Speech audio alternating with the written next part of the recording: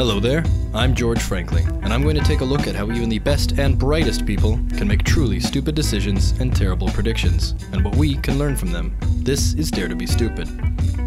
This time on Dare to be Stupid, the impossible self-appraisal, or from Hemness to HODL. A little while back, radio pundit and hobbyist Twitter self-owner Jesse Kelly bemoaned the softness of modern men. "Can't believe there are men who don't know how to work with their hands," he tweeted. "I woke up this morning and built a shed for the backyard." A firm stand for principles of traditional masculinity or whatever.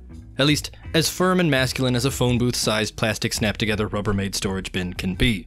Before he quietly deleted the tweet and photo and shuffled away, multiple commenters were happy to point out that his 6-square-foot Suncast brand plastic tool shed was available for a cool $200 at Home Depot and boasts easy assembly in minutes. But let's not chuckle too smugly at one person's performative manliness, because there, but for the grace of God, go all of us. Every human being shares the delusions of inflated self-appraisals of value and utility, though perhaps some of us more than others. When we do something with our own hands, as this paragon of testosterone did, we will almost always value the results a bit too highly.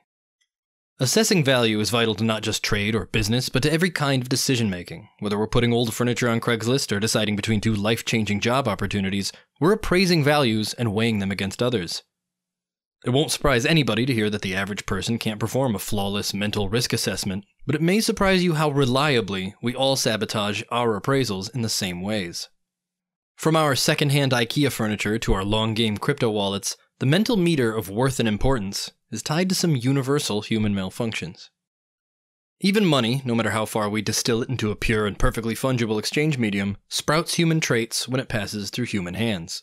You don't have to be a meticulous numismatist to notice that old and misprinted coins become more than just their fiat value.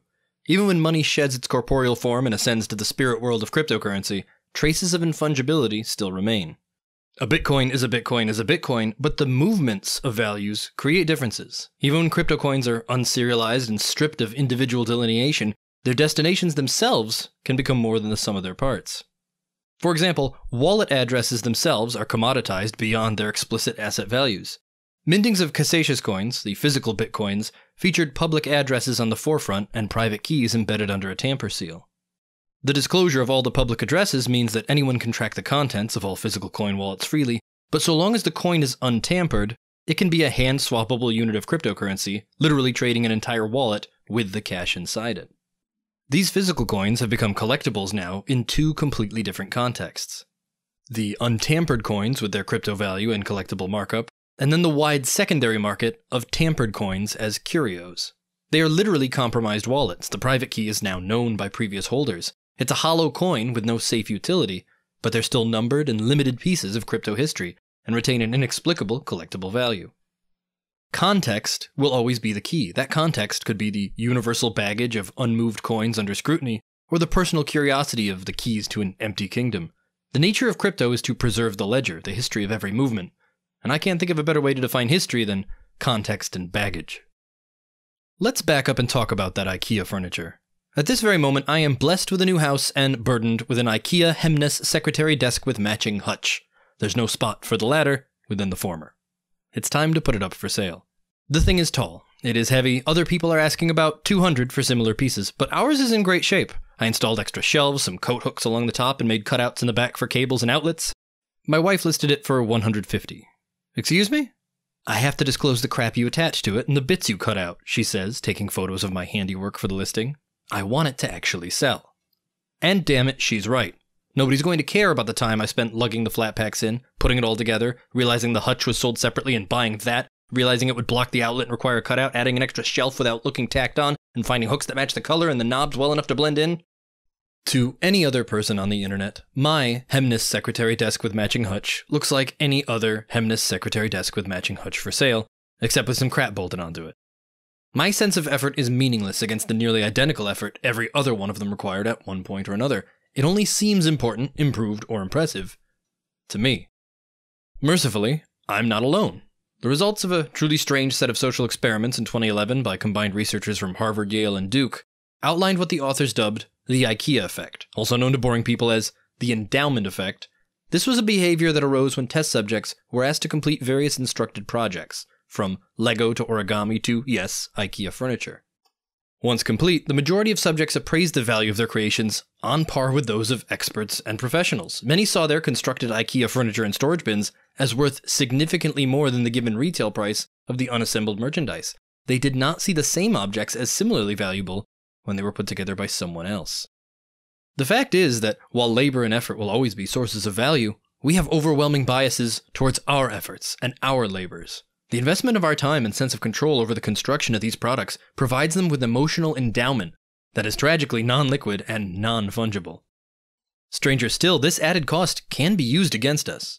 The IKEA effect allows us to be sold experiences at an upcharge using our required labor as a value add.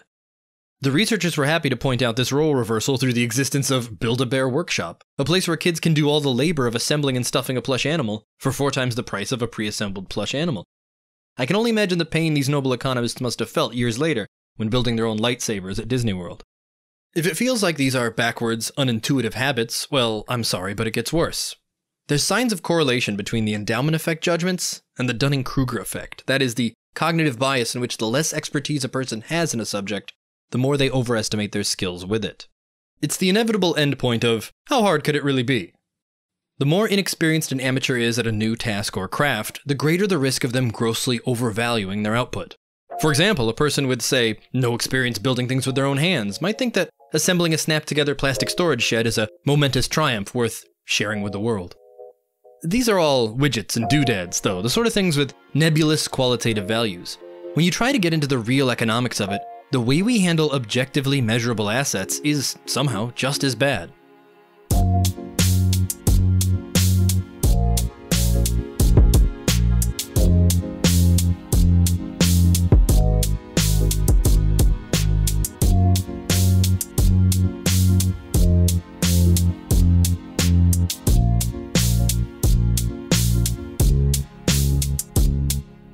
Somehow, when given choices of quantitatively equal value, the human brain still defaults to an emotional bias. Specifically, we will tend to overvalue the assets we already own more highly than potential gains of equal value.